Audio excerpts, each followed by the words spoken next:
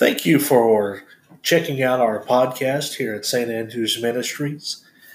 These podcasts are just what has been laid on our heart, and we just want to get out. And we hope that you enjoy. This is a sermon that I did called "There Will Be Revival," based on Joel chapter 2, verses 27 and 28.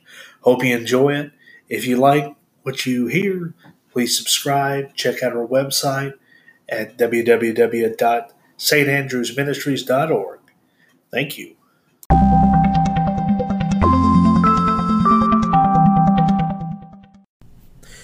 Hello, and thanks for coming to our page, and thanks for listening to the video, watching the videos.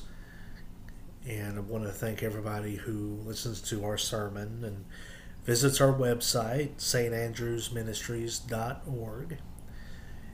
And I just want to share with you a sermon that God has placed upon my heart. And I just want to hopefully reach those who this message needs to reach. And I pray that we can do that. And by your help, by sharing these videos, by telling your friends about our page, you can help spread the word that is needed. And so I'm going to start with the word of prayer. Father, we ask that you bless us as we hear the words of this sermon that are coming from you, Lord. It is not my words, but it's yours. Lord, speak through me. Let me be your mouthpiece as we listen, as I deliver this sermon, Lord, that it might be a blessing to those out there who need this word today, Lord, in these perilous times that our nation is going through. We ask for anyone out there that is sick and afflicted, Lord, that you just bless them and heal them, Lord. And we thank you for the healing that's going to happen and it's going to take place. In your name we pray, Lord. Amen. Joel 2:27, chapter 2, verses 27 and 28. And ye shall know that I am in the midst of Israel, and that I am the Lord your God, and none else. And my people shall never be ashamed. And it shall come to pass afterward that I will pour out my spirit upon all flesh, and your sons and your daughters shall prophesy, your old men shall dream dreams, your young men shall see visions. Acts chapter 2, verses 14 through 21. But Peter, standing up with the 11, lifted up his voice and said unto them, Ye men of Judea, and all ye that dwell at Jerusalem, be this known unto you, and hearken to my words. For these are not drunken, as ye suppose, seeing it is but the third hour of the day, about 9 a.m. in the morning. But this is which was spoken by the prophet Joel. And it shall come to pass in the last days, saith God, I will pour out my spirit upon all flesh, and your sons and daughters shall prophesy. Your young men shall see visions, and your old men shall dream dreams. And on my servants and on my handmaidens I will pour out in those days my spirit, and they shall prophesy. And I will shew you wonders in heaven above, and in the signs of the earth beneath, blood and fire and vapor of smoke. The sun shall be turned into darkness, and the moon into blood, before that great and notable day of the Lord come. And it shall come to pass that whosoever calls upon the name of the Lord shall be saved. The prophet Joel, at the beginning of the book of Joel, is warning people that of Judah that a great plague of locusts is on the way. Joel tells them that they should interpret this as a sign that the judgment of the Lord is imminent. He tells them that this will be a great and very terrible, chapter 2, verse 11. It will consume the pagan nations, but also unfaithful Judea, unless the people repent and turn from their wicked ways. Now, by my uneducated guess, since I have not taken an Old Testament survey class, this is about the 8th time a prophet has come to Judea and said, "Repent, for the time is at hand." The two kingdoms had a very hard time keeping the Mosaic covenant. Even at this point in biblical history, if I'm correct, it's only been 100 years since the Assyrians sacked the northern kingdom of Israel. The Israelites started to worship other gods. They had focused on other things and disregarded the laws and instructions of Yahweh. They forgot him as their first love and displeased him by not doing his will and not aligning to his plan. They did not go after God's heart. Instead, they went after other things or created things whom they pleased to glorify. God does not allow any rival. Now, these are my thoughts. We see that many times, if you look back in the Old Testament, these many times that the prophets came and said, "Repent, for the time is at hand," this is what was going on. You have sexual sins, even trafficking, selling their own sons and daughters, as we see in Joel 3:3. This means also that they were committing spiritual adultery, going after other gods, also drunkenness, chapter 1, verse 5, which implies spiritual drunkenness or sleep. It seems the priests were at least part of the cause, chapter 1, verse 9, chapter 1, verse 13, and 2:17, which is consistent with the statements of other prophets, if you read the book of Joel. But it seems the average citizen was also complicit in all this, the husbandmen, the wine dressers, the farmers, etc., which meant that the people overall did not have a heart after the Lord, as implied in chapter 2, verses 12 and 14. The Lord was looking for them to repent with all their heart. This, of course, is the basic and most direct answer to the question. The heart of God's people had moved away from the Lord. All other points are mentioned as a result of this basic problem. All through the prophets, the major and the minor prophets, God clearly describes the reason for both captivities. He laments that astonishingly, even though he sent prophet after prophet to warn them, his people keep sinning more and more, worse and worse as the decades and centuries go by. Finally, he said Jerusalem was even worse than Sodom. And that's why he had to destroy it and exile his people. Look at God's list of Sodom's progressively increasing sins in Ezekiel 16. This gives you an idea of what Jerusalem did, but only worse. We can also see the parallels of how the West, including the U.S., has moved progressively from pride to multiple and various abominations. God is declaring the judgment against Judah for their sins. He uses Joel to explain to the people that he will send a large and extremely powerful army to overtake the land and rule over the people. And we know that this army is Nebuchadnezzar's the second army of the Babylonian Empire. Their sins are great, and God decides that he must send a severe judgment to deal with the rebellion and sin. Joel describes in great detail about the foreign army that God is going to use to punish Judea. This army will be ferocious, strong, swift, and cruel. No man, beast, town, or kingdom will stand against it once it attacks.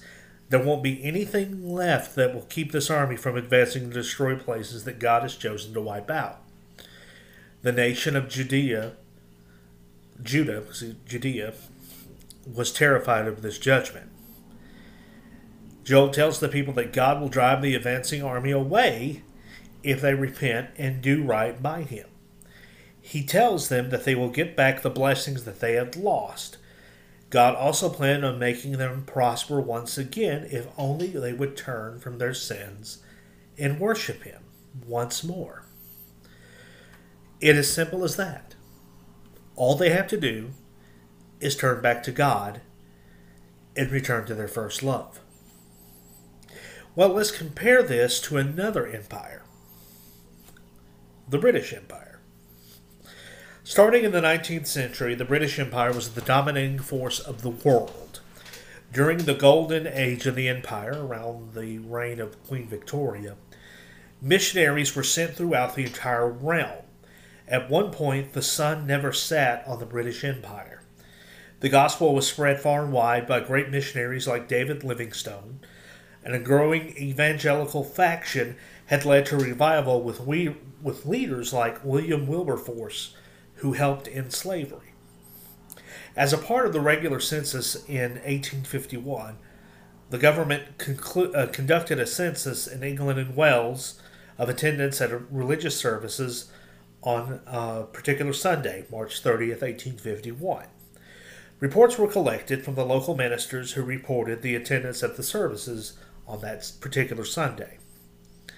The effect of individuals attending multiple services, morning, afternoon, and evening, could not be fully accounted for, but the estimated number of individuals attending a service at some point in the day was over 7 million people.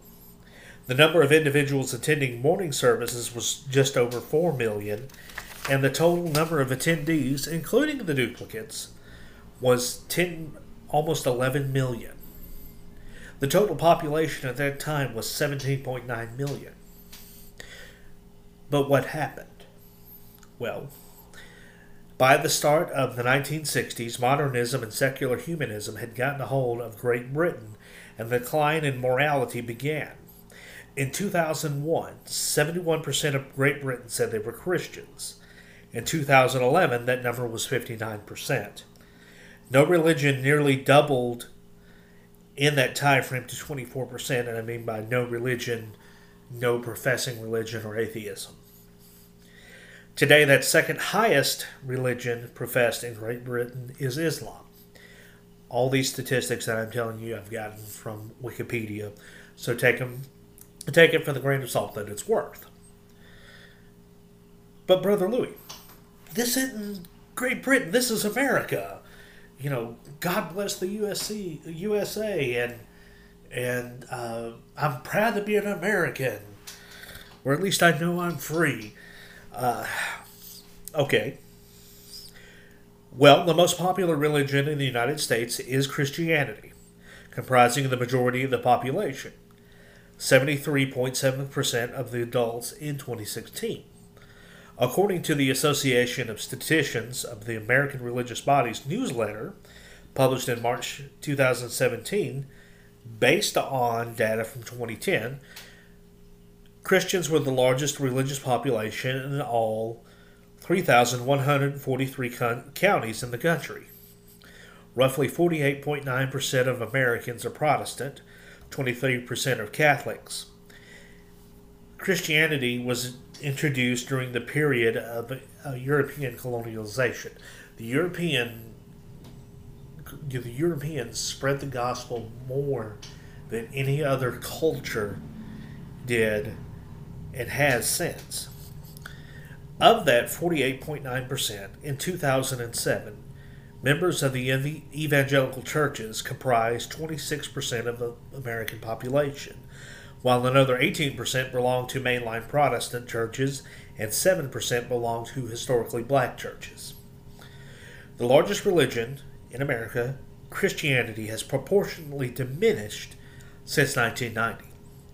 While the absolute number of Christians rose from 1990 to 2008, the percentage of Christians dropped from 86 to 76%, and a nationwide interview by telephone of 1,002 adults conducted by the Barna Group found that 70% of American adults believe that God is the all-powerful, all-knowing creator of the universe who still rules it today, and that 9% of all American adults and 0.5% of young adults hold to what the survey defined as a biblical worldview.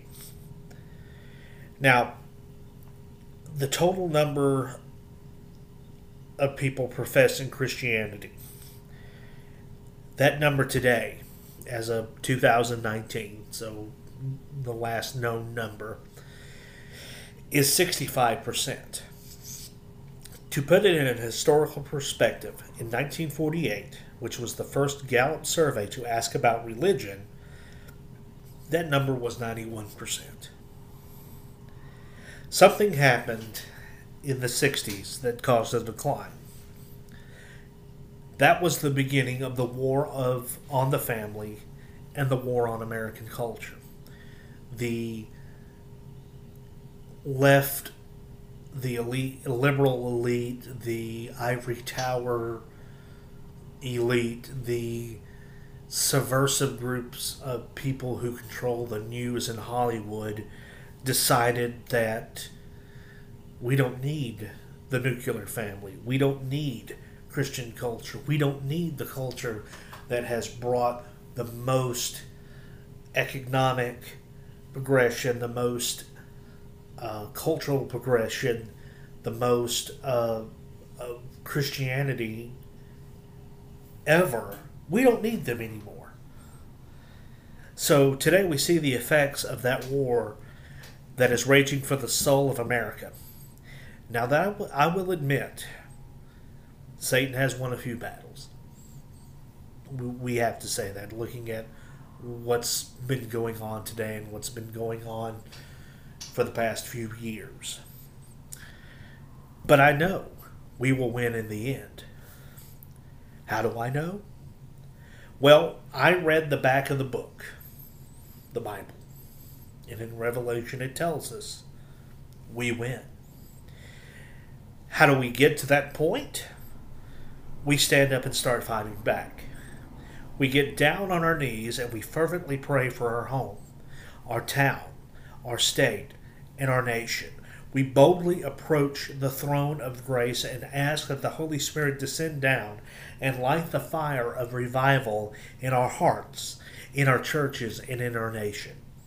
As it says in James 5, chapter 5, 14 through 16, "Is any sick among you? Let him call for the elders of the church, and let them pray over him, anointing him with oil in the name of the Lord.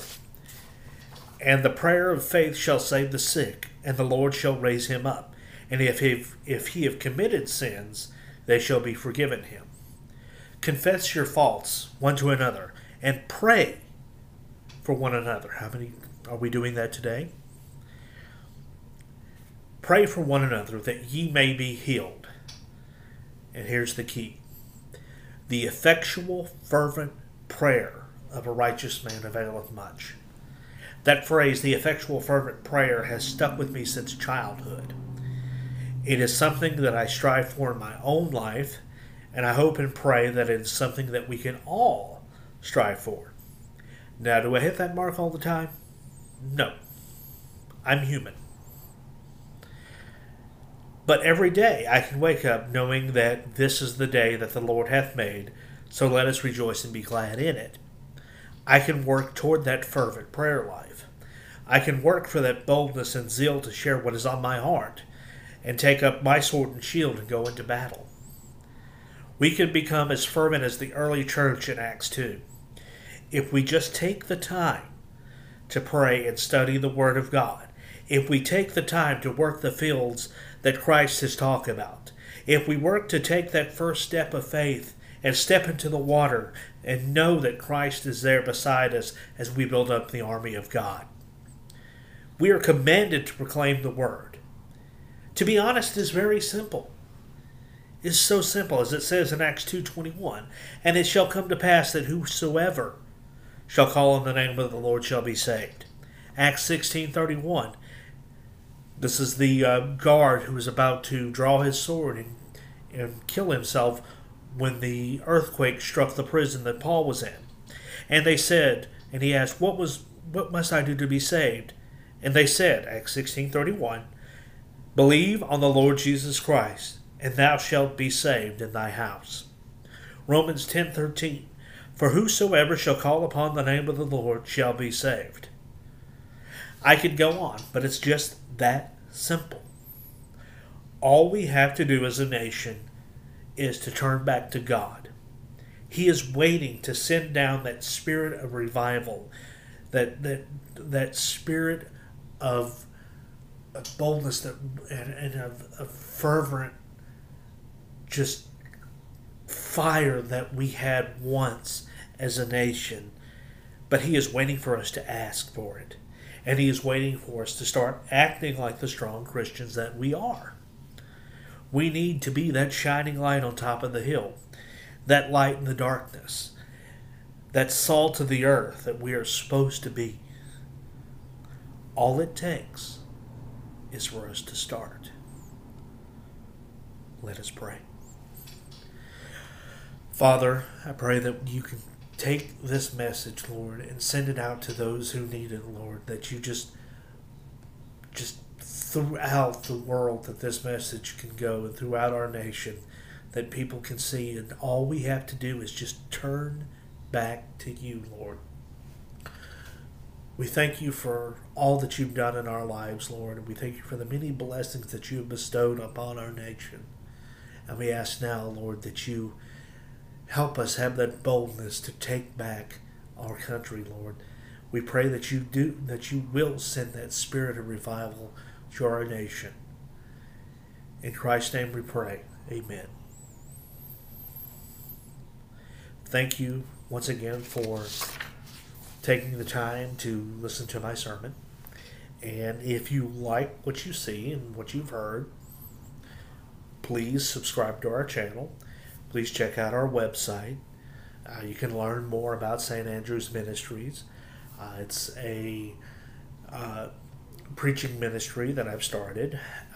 We're looking to maybe expand one day to broadcast, expand to maybe start a house church in the area where I'm at. But mostly it's me going out and preaching the word of the Lord in churches. If they would invite me, I'd be more than happy to come out and preach on a Sunday or a Sunday evening. You can find more information at our website, standrewsministries.org. Thank you very much, and this is Brother Louis saying, have a great and wonderful day.